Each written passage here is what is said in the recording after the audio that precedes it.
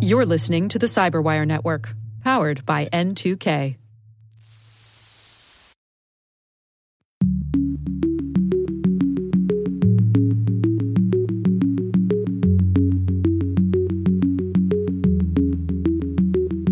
Technology just continues to evolve. And as technology evolves, it introduces new privacy challenges, and it's difficult for the privacy laws to keep up with that. Hello, everyone, and welcome to Caveat, the Cyberwire's Law and Policy podcast. I'm Dave Bittner, and joining me is my co-host Ben Yellen from the University of Maryland Center for Health and Homeland Security. Hey there, Ben. Hello, Dave. On this week's show, I've got the story of police using smart streetlights to investigate protesters. Ben has the story of major tech companies responding to China's new Hong Kong security law. And later in the show, my conversation with Hilary Wandal. She's a senior vice president of privacy intelligence at TrustArc. We're going to be discussing healthcare privacy issues. While this show covers legal topics and Ben is a lawyer, the views expressed do not constitute legal advice. For official legal advice on any of the topics we cover, please contact your attorney. And now, a word from our sponsor, Syxsense. Syxsense provides award-winning cloud-based automated endpoint and vulnerability management solutions to streamline IT and security operations. With its advanced platform, businesses gain complete visibility and control over their infrastructure, reducing IT and security risks and optimizing operational efficiency. With Syxsense, you'll get real-time alerts, risk-based vulnerability prioritization and remediations, and an intuitive automation and orchestration engine so you can focus on your core business goals, confident in the knowledge that your enterprise is secure, compliant, and running smoothly. To learn why enterprises choose Syxsense, visit Syxsense.com.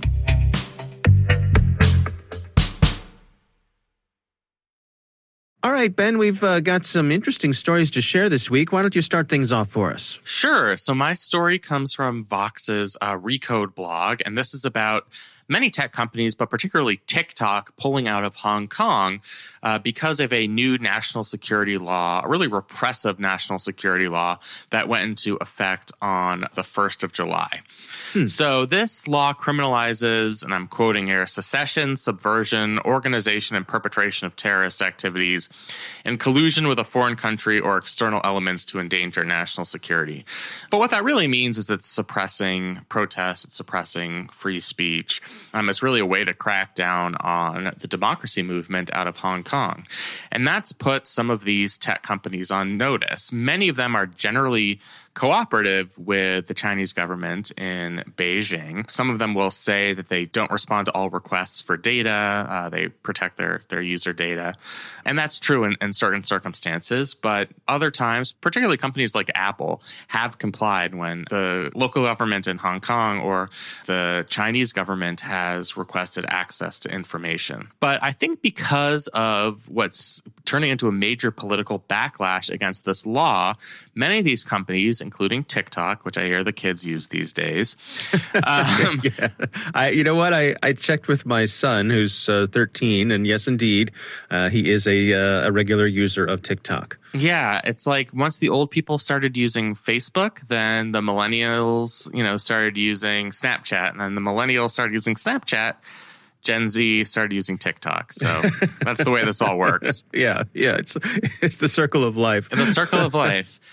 But yeah, so TikTok is saying it's not going to operate in Hong Kong. And it's probably the most bold move we've seen so far from any of the tech companies. They are certainly going to be sacrificing some of their bottom line. You still have a large base of potential customers there, but this is sort of a moral stand that TikTok and some of the other tech companies are taking, in order to protect its brand as a company that's interested in privacy, security, and democracy. So what are some of the larger implications here? I mean, I see in this article that they mentioned Facebook, for example. They say they're pausing their requests for user data from Hong Kong authorities. What does that really mean on the ground? The way this law works is the Chinese government is requesting data, all different types of data, whether it's location data or messages written on encrypted applications. as part of this repressive national security law. And so the practical impact is it's going to be a lot harder to enforce this law without the cooperation of these technology companies. Now, the technological realm is not the only way this law is being enforced. And the surveillance state in China is so robust that just because TikTok is pulling out of the market in Hong Kong doesn't mean that protesters are in any way protected in terms of their identity being revealed. But this is sort of a small, I would say more than a symbolic step, but it's a step that shows some solidarity on the part of these tech companies saying, even if we are sacrificing some of our market share, we have values. These are basic values. We want to cooperate with the government, with any government to the extent that we can. But what this law does is takes things a step too far. And as we saw with a couple of weeks ago, we talked about how a succession of companies announced that they were pausing research on artificial intelligence or facial recognition software, rather. And you kind of saw one company after another make these announcements. I think we're starting to see that here. There's sort of a social pressure that started with TikTok and has extended to Facebook, Google, Microsoft, Twitter, and Zoom, saying that they're at least going to pause responding to these government requests. And, you know, this is a new frontier in American tech companies because, you know, as I've said before, they've generally been pretty cooperative with China. And, you know, this is a way that they are trying to contest this sort of iron grip that China has in the technological realm over its citizens. A complication as well is, like, for example, you think about Apple and how much of their manufacturing takes place in China. So in a way, it seems to me like, you know, China has them over the barrel. It's like great social policies you have here. It'd be a shame if you couldn't make any more iPhones. Yeah, it's interesting. So they note in this article that Apple was more cautious than some of the other companies we just mentioned, probably for the reason you're describing. Their quote was that they're assessing the new law. Only went into effect a week ago. Not that they haven't had time to study it. But they said that they haven't received any content requests. You know, they also said that normally in a given week, they probably would not receive requests directly from authorities in Hong Kong. But you're right. When so much of your supply chain is based in China, you are going to have to be particularly careful with actions that you take to confront the Chinese government and Hong Kong local authorities. I think that's certainly a reason why Apple is a little bit more reticent than these other companies. A lot of the hardware is made in China. Some of the software is. I think there's a difference there. I think so much of what TikTok does is probably developed in Silicon Valley and not out of factories in China, and perhaps that makes a difference here. Well, it's interesting. I mean, it's sort of a window into this this intertwined global economy, right? That it's so much more connected in so many different ways than perhaps we think about. Yeah, absolutely. And I just think it shows that activism in some circumstances can really work. You know, I think the tech companies understand that there is a public backlash, not just in Hong Kong, but in the United States about protecting freedom of expression. And this is something in our country that's bipartisan. There's just been a lot of outrage at what's been going on over there. And I think tech companies are sensing that pressure, sensing pressure from their users and their advertisers who want them to express solidarity with the ideas of freedom of expression. And I think that's sort of what's underlying what we're seeing here. I think it's an actually very promising development that these companies are taking action, maybe against their own financial self-interest, to really express these democratic values, small d democratic values. Right. Interesting. Well, my story this week comes from the Voice of San Diego website, written by Jesse Marks, and it's titled "Police Use Smart Streetlight Footage to Investigate Protesters." This story caught my eye because evidently the city of San Diego installed a bunch of streetlights, what are popularly called smart streetlights. And, you know, there's been this push over the past few years to implement smart city technology, which allows the folks who run cities to do so in a more efficient way. And these smart streetlights were sold to the folks who run the city, the people in government, is saying, well, these streetlights will allow you you to monitor traffic. They'll allow you to monitor weather, all sorts of data that these streetlights can gather that'll be helpful for running your city more efficiently and for the public good. Sure. Yeah. Oh, Ben, are you skeptical, Ben? My cynicism is kicked in early. Usually it takes us talking about a story for 5 minutes before I get cynical, but well, you're one step ahead of me here. So records that were obtained by the Voice of San Diego show that the San Diego Police Department made several requests and was able to look at the footage from these smart street lamps. They have video cameras on them, as well as they can record audio, to look at some incidences of vandalism and looting and destruction of property that went along with some of the protests that we've seen recently in many cities, but San Diego had them as well.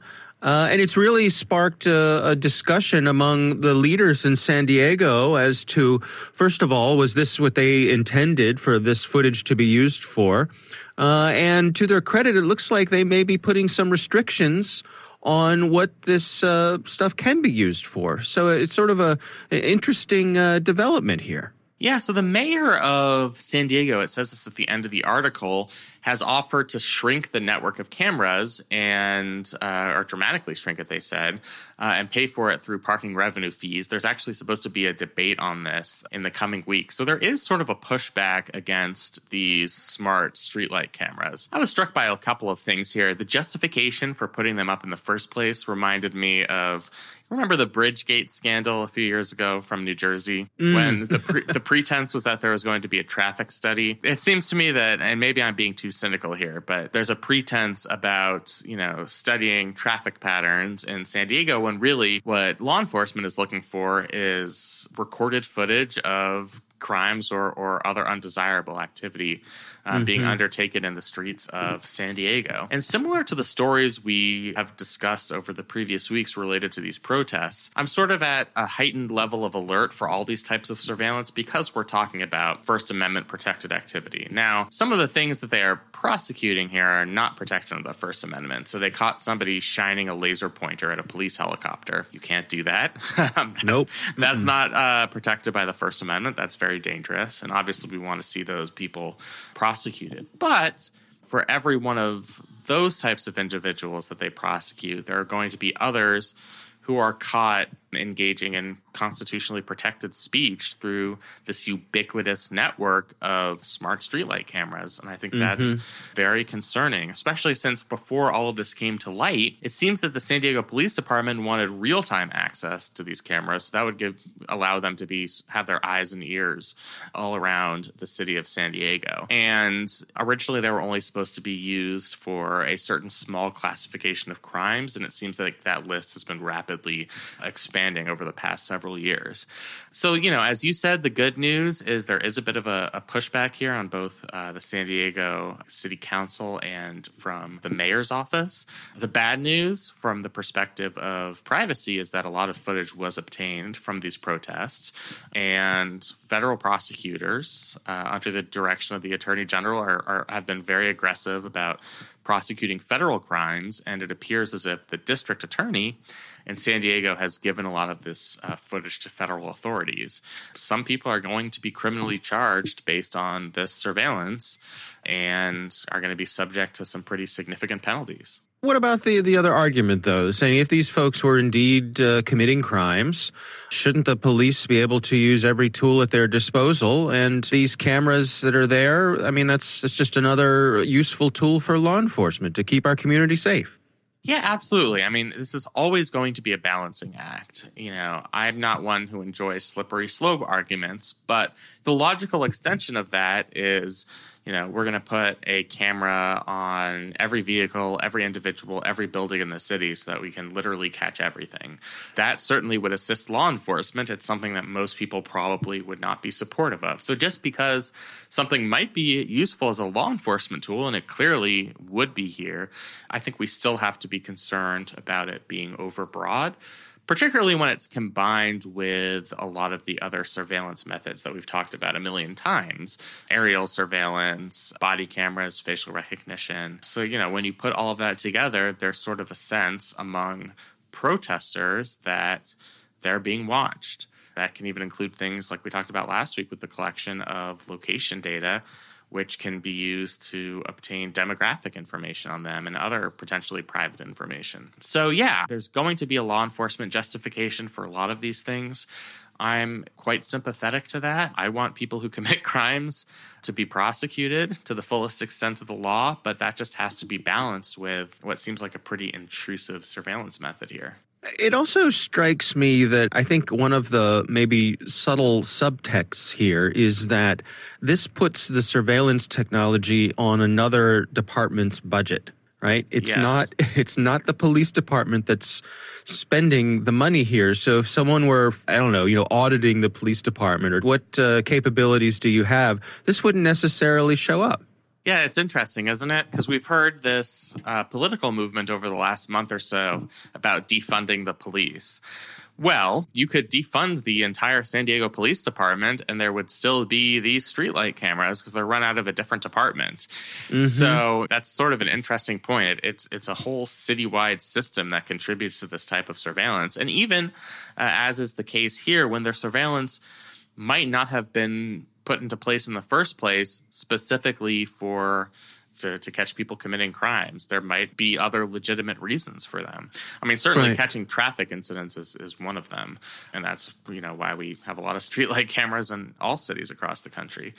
The result here is that protesters in San Diego now should be aware that they are being watched, and whatever is captured on these cameras might be submitted to federal prosecutors, and maybe they'll think twice about going to that next protest, which is exactly what we don't want.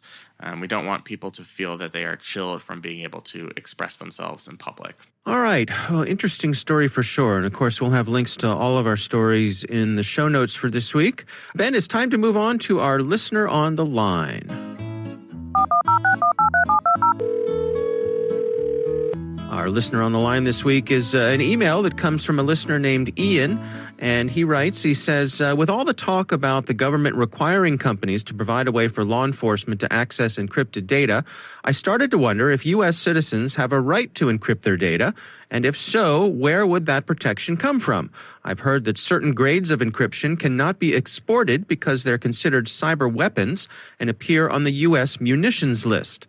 Could some kinds of encryption therefore be protected by the Second Amendment as part of the right to bear arms? Thanks. Love the show. Interesting question, Ben. It's a great question, and Ian is really onto something because a lot of legal scholars have started to explore this question. The Second Amendment says that we have the right to keep and bear arms to protect ourselves. Now, there are a lot of complications with that, but at its base level, the idea, or at least the impetus behind that amendment, is the protection of oneself, one's family, and one's property. There have been academic articles saying that same logic could be applied to encrypted information. If people discover that encrypted information, it could be used as a weapon and it would potentially expose an individual and one's family. And this listener is right that certain types of cyber weapons, encryption technology, are included on these munition lists. So if they're included on these lists, shouldn't they potentially be counted as arms for the purposes of the Second Amendment? The answer is that courts have thus far not recognized this constitutional right as it relates to encryption. We've had a lot of encryption cases based on the First Amendment because it's people's own creation often that we want to protect their free expression, that they've developed a new encryption method. And then there's the Fifth Amendment issues we've discussed extensively on compelled decryption, but there's been less of a discussion on the Second Amendment. It really has not made it into court cases. I'd love to see a test case of this come up, but it is in academic literature. It's certainly worth a Google search. There have been, I was just reading a academic paper from 2017 from the Hastings Law School in San Francisco by a professor there on this very question. So it's something that you're not the only one who has had this really interesting and provocative question, and it's definitely something I'm going to be paying attention to going forward. Yeah, it's interesting to me, too, because, even when you think about the Second Amendment, there's a difference between a handgun, a hunting rifle, a machine gun, and a rocket launcher. The Second Amendment entitles me as a citizen to have or carry in different situations in different states and so forth. And I wonder, how would you split up different types of encryption if you did consider them munitions? At what point does strong encryption become the equivalent of a howitzer? Right, or an Uzi or something. Yeah. It's a great question. I mean, there are a couple of principles at play here. The Supreme Court has said, and this stems out of their District of Columbia v. Heller decision back in 2008, that just because a weapon wasn't around at the time of the Second Amendment's drafting doesn't mean that that weapon is not protected by the Second Amendment. So certainly that would apply to encryption technology. But in that same decision, they said law enforcement can restrict certain types of weapons. So if a city wants to ban bump stocks, AK-47s, they have the constitutional authority to do so. And that was in an opinion by Justice Scalia, certainly no liberal squish.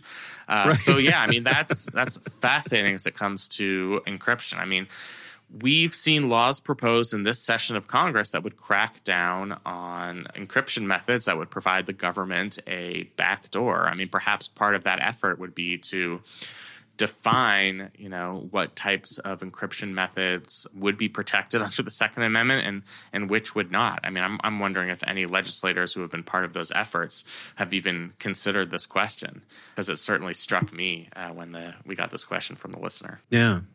Well, our thanks to our listener, Ian, for sending that in. We would love to hear from you. We have a call-in number. It's 410-618-3720. You can leave your question, and perhaps we'll use it on the air. You can also email us. It's caveat@thecyberwire.com.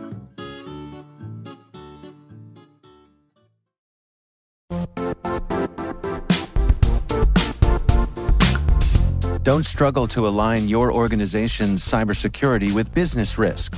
Get the only solution that goes beyond reacting to threats with vulnerability and risk monitoring. You need the next evolution of MDR, and only Critical Start delivers it. Critical Start doesn't just monitor and respond to threats. They put you in control by detecting suspicious activities, quickly responding to contain threats, and identifying your most critical assets and protecting them against vulnerabilities and exposures. With continuous visibility, expert guidance, and measurable risk reduction, Critical Start has redefined what it means to manage cyber risk. Demonstrate provable security maturity to your leadership while positioning your program to achieve the greatest risk reduction per dollar spent. Stop fearing risk and start managing it with Critical Start. Visit criticalstart.com and request a demo today. That's criticalstart.com.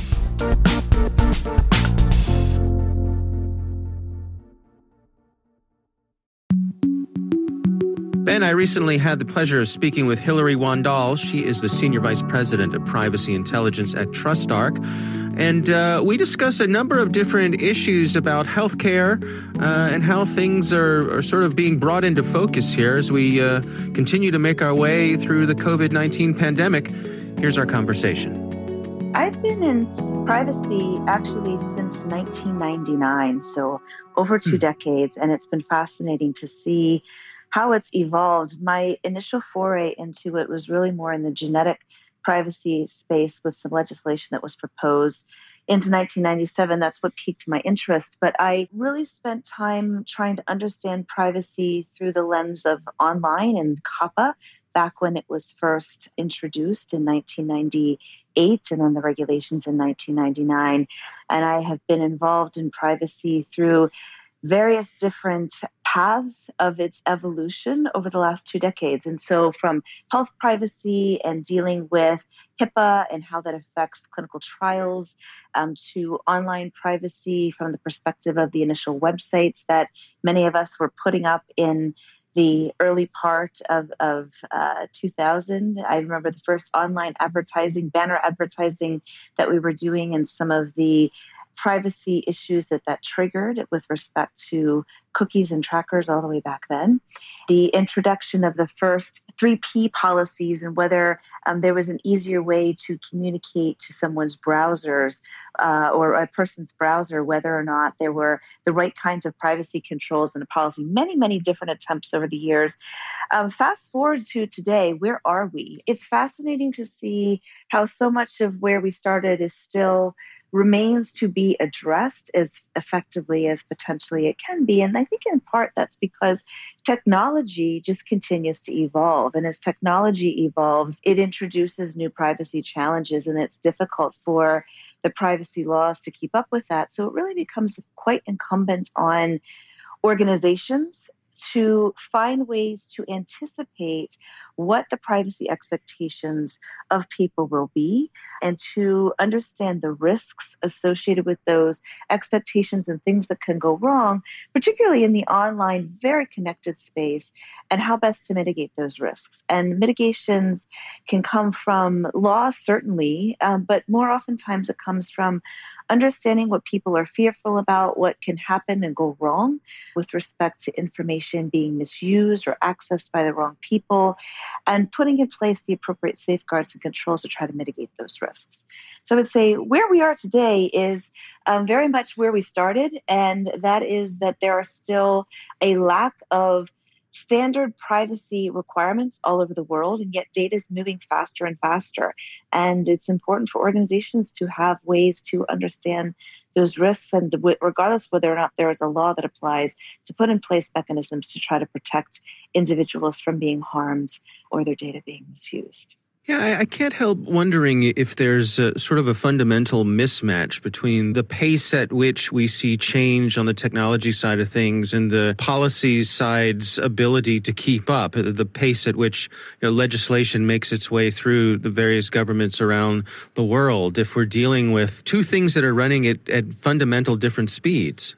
Indeed they are, and I think they always will. That's just my honest opinion on the matter, having been in this space as long as I have. The technology wants to evolve quickly. People are very creative. Certainly, many, many technologies make significant improvements in our lives, whether it's in healthcare, related technologies, or being able to have the first commercial space aircraft go to the International Space Station just the other day. I mean, it's just amazing how technology is able to move, and data wants to move along with it. And the problem is that law and regulatory practices, they take time. They're reasoned and thoughtful. They require evaluation by a variety of different stakeholders, whether directly in a legislative process or whether really working across national boundaries. I'm thinking, for example, of some of what's happened over the years with respect to international regulatory frameworks that actually allow for data to move across borders, whether that's the existing EU-US Privacy Shield or the APEC cross-border privacy framework or the OECD privacy guidelines that have been around since 1980, but have been amended since and are in the process of being reviewed right now. These things take time and they can't necessarily keep up. So it puts the burden on businesses to really be responsible data stewards and to be thinking about how, if we have the privilege of being able to innovate, do we do so in a way that's actually mindful of the responsibility we have back to the individuals whose data we're using? Yeah, that's a really interesting insight. I mean, I can't help wondering about, how much of traditionally what we relied on were social norms. And in terms of what we would or would not do when it came to people's privacy, gathering information, and so forth. And, I wonder with some of these social media companies, some of the advertising platforms and so forth, operating at the scale and velocity at which they do, have they lost touch with that? Have they lost touch with, just because we can doesn't necessarily mean that we should? That is such an interesting question and a hard one to answer, I think, for many. What I will say is, I think that people, and this is based on my experience in dealing with lots of different players in the privacy space, in my role at TrustArc and prior to that, in serving as the chair of the board of the IAPP, being a longtime member of the IAPP, which stands for, by the way, I should say, the International Association of Privacy Professionals, and seeing many who are out there trying to do good and trying to do well, but trying to manage the business models that have been put in place. The reality is that businesses oftentimes start with a particular business model in mind, and they grow based on that business model. And over time, they run into challenges. And so the predicaments you find yourself in oftentimes as a privacy professional or a lawyer or an ethicist, for that matter, working inside many of these companies, they do have ethicists as well, is how do you help the organization, the business, continue to operate? Its investors want it to be able to continue to operate and to be able to grow, while at the same time being mindful of the risks to people. And I think, many who serve in privacy roles within social media organizations who manage these platforms, they are striving to try to manage that balance with those who seek to grow for reasons of investment and those who seek to have their data be able to be part of the continued ongoing innovation. And so, you're balancing the interests of the people who are investing, the people who are innovating, and the people whose data are used on those platforms. And I really have so much respect for those who try to serve in the role of being the arbiter, if you will, amongst those various different interests, serving within organizations and trying to make sure that they're doing the right thing. And it's hard. It's very, very hard. I don't think that people always get it right. I think it's admirable when you see organizations who realize that they may have gotten it wrong, and without the government having to come in and tell them they got it wrong, seek to correct it and make it right themselves. And I think that's really, in my humble opinion, I think that's really the responsibility that all organizations should have. If you have a license to innovate, you should at the same time be responsible, I'll come back to my point earlier, for using the data in an appropriate way. I want to dig into some of the details of some of the issues we're dealing with because of the COVID-19 pandemic. And I know there are a number of things that you have your eye on in terms of, I suppose things that have sort of had a light shown on them as a result of many of the changes that have taken place here. Can you take us through some of the things that have your attention?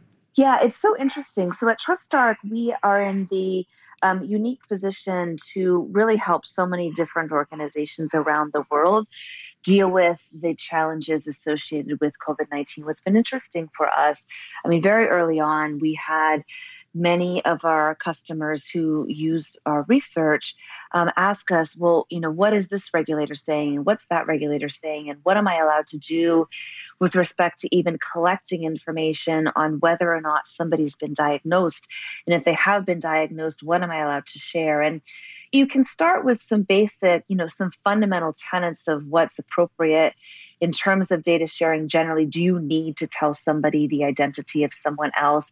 Is it possible, given the size of the organization, to even prevent someone from figuring that out? And then, if you don't necessarily have good guidelines, what do you turn to? And so many people were coming to us and saying, can you track for us all these different regulatory guidances? And as of this point, Dave, we have over 300 different regulatory guidances that we have tracked and actually created a way of helping organizations understand better, is it okay to take someone's temperature? And under what conditions is it okay to take the temperature? And can I actually keep that information? Do I have to destroy it right away? In some countries, you're actually not allowed to do that. As an employer, you're not allowed to do that. And people need to know. So what's happened across the board is organizations have had to react very quickly to making sure that they can actually protect their workforce and at the same time respect, to the extent that they're remaining open, be able to protect the safety of the people that they are serving, so their customers, and they need to protect the data at the same time. And so there's this balancing, if you will, between safety and privacy. And people at the very, very early stages were saying, oh, you can't have safety and privacy at the same time. And what we've seen is a really good faith effort on the part of many organizations to try to balance those two things. Many lawyers that I talk to are trying to wrestle with, do we require everybody to actually screen every morning their symptoms, take their temperature and report in? Or do we just have them say if they actually have a fever or they have the symptoms? And if they have the symptoms, what do we do to help manage that? Do we tell everybody who has some symptoms they need to go to the doctor? Do they tell them they have to stay home and self-quarantine? So there's a lot of people trying to figure out what to do. And you have this juxtaposition, if you will, of employers standing in the place of having to deal with privacy and safety in ways at a velocity and with a level of intensity that they never have had to before. And they're really trying to get it right. And there's fortunately a lot that we've been able to do at TrustArc to help people understand and navigate through that maze. And we're doing more and more of it day in and day out as new guidance comes out. Yeah, it's interesting. I wonder, is it perhaps an unintended consequence of all of this that we're going through all of this, this traumatic experience of the pandemic, that it has brought attention to these issues and that we can't continue to kick that can down the road? It really has brought attention to the issues of making sure that people's privacy is appropriately protected. And I think the one that's most interesting of all, Dave, to me at least, is contact tracing and the issues that erupted when many more in Western nations found out some of the practices in South Korea and Israel, just to give a couple of examples, where, in China too, where the government basically stepped in and said, we're going to monitor who's coming in contact with whom, whether they've been diagnosed, and we're going to take appropriate action to make sure that other people are not infected. So really to stop or prevent the transmission. And the immediate concerns in Western nations where, there's much more of a focus on individualism and autonomy and privacy rights, etc., was, well, is that okay? And do we want the government surveilling us, if you will? This whole concern about, do you have privacy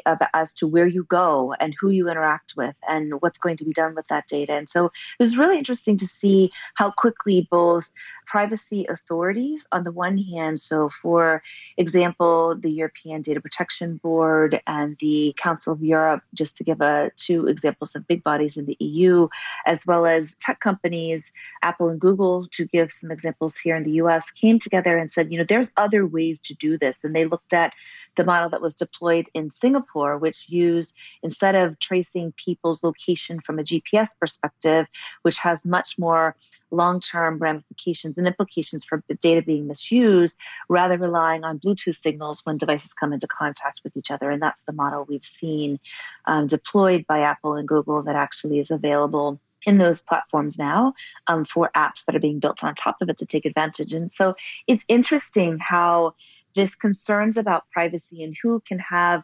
information about your location has been brought to bear here in a very different way. I mean, people have raised issues over the last couple of years about online advertisers having access to location data and what are they doing with that data to then determine whether you should see an ad because you're passing a store, whether that's okay, and whether you should have the ability to opt out and how that should be built into devices. And so it's really brought these issues to a head in a way that actually is going outside of more the commercial context into much more the day-to-day of how you as an individual, as a human being, are able to protect yourself from being harmed, to protect yourself from being exposed to something that actually can cause death.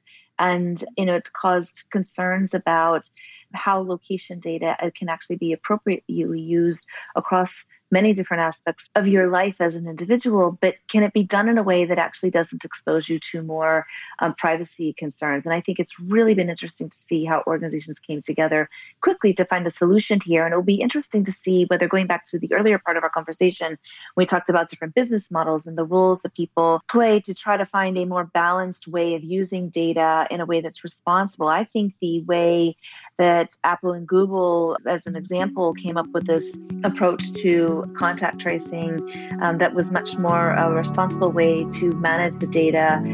How will that translate into more responsible business models across the board when it comes to balancing privacy with innovation? All right, Ben, what do you think? So it was a really interesting interview. I mean, it struck me that she's been in this field for 20 years, since 1999, and we're still kind of facing the same dilemmas that we faced at that point. Her discussion of contact tracing on COVID-19 was very interesting as well. I think tech companies have shown appropriate concern about finding the least intrusive methods to enable this type of contact tracing. So switching from, as she mentioned, location-based methods, which have the potential to lead to private information being divulged, potentially to third parties, we do something instead related to Bluetooth tracking. So, yeah, I mean, I thought it was a really interesting interview. Somebody who's had experience in the field, has been a part of these fights before, and is now dealing with some of the most difficult issues that have been invoked by this pandemic. Yeah. Well, our thanks to Hilary Wandall for joining us. Again, she's the Senior Vice President of Privacy Intelligence at TrustArc, and we do appreciate her taking the time for us. That is our show. We want to thank all of you for listening. And now a word from our sponsor, SpyCloud, the leader in operationalizing cybercrime analytics. Traditional threat intelligence is a thing of the past. Cyber criminals are stealing vast amounts of credentials, session cookies, and financial data every day, and it's hard to keep up. SpyCloud is the trusted partner businesses turn to fully understand their darknet exposure risk and neutralize threats before it's too late. SpyCloud alerts your organization as soon as an employee or customer's data appears on the darknet, so you can act faster than bad actors to prevent cyber attacks like ransomware, session hijacking, account takeover, and online fraud. With insights from the industry's largest repository of recaptured data, protect the digital identities and systems most important to your business. Get your free corporate darknet exposure report at spycloud.com/cyberwire and see what information criminals have in their hands today. That's spycloud.com/cyberwire. The Caveat podcast is proudly produced in Maryland at the startup studios of Data Tribe, where they're co-building the next generation of cybersecurity teams and technologies. Our coordinating producers are Kelsey Bond and Jennifer Iben. Our executive editor is Peter Kilpie. I'm Dave Bittner. And I'm Ben Yellen. Thanks for listening.